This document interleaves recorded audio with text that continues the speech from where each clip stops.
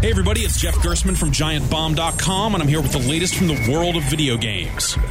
We're reaching that point in the year when all I can think about are the games coming out this fall. That's doubly dangerous this year since we'll be buying new consoles too. I'm already pre-ordered up on the hardware, but it's the games that really matter, right? To that end, the game I'm spending a lot of time thinking about is Watch Dogs, a modern-era action-adventure that has that whole rip-from-the-headlines thing going on.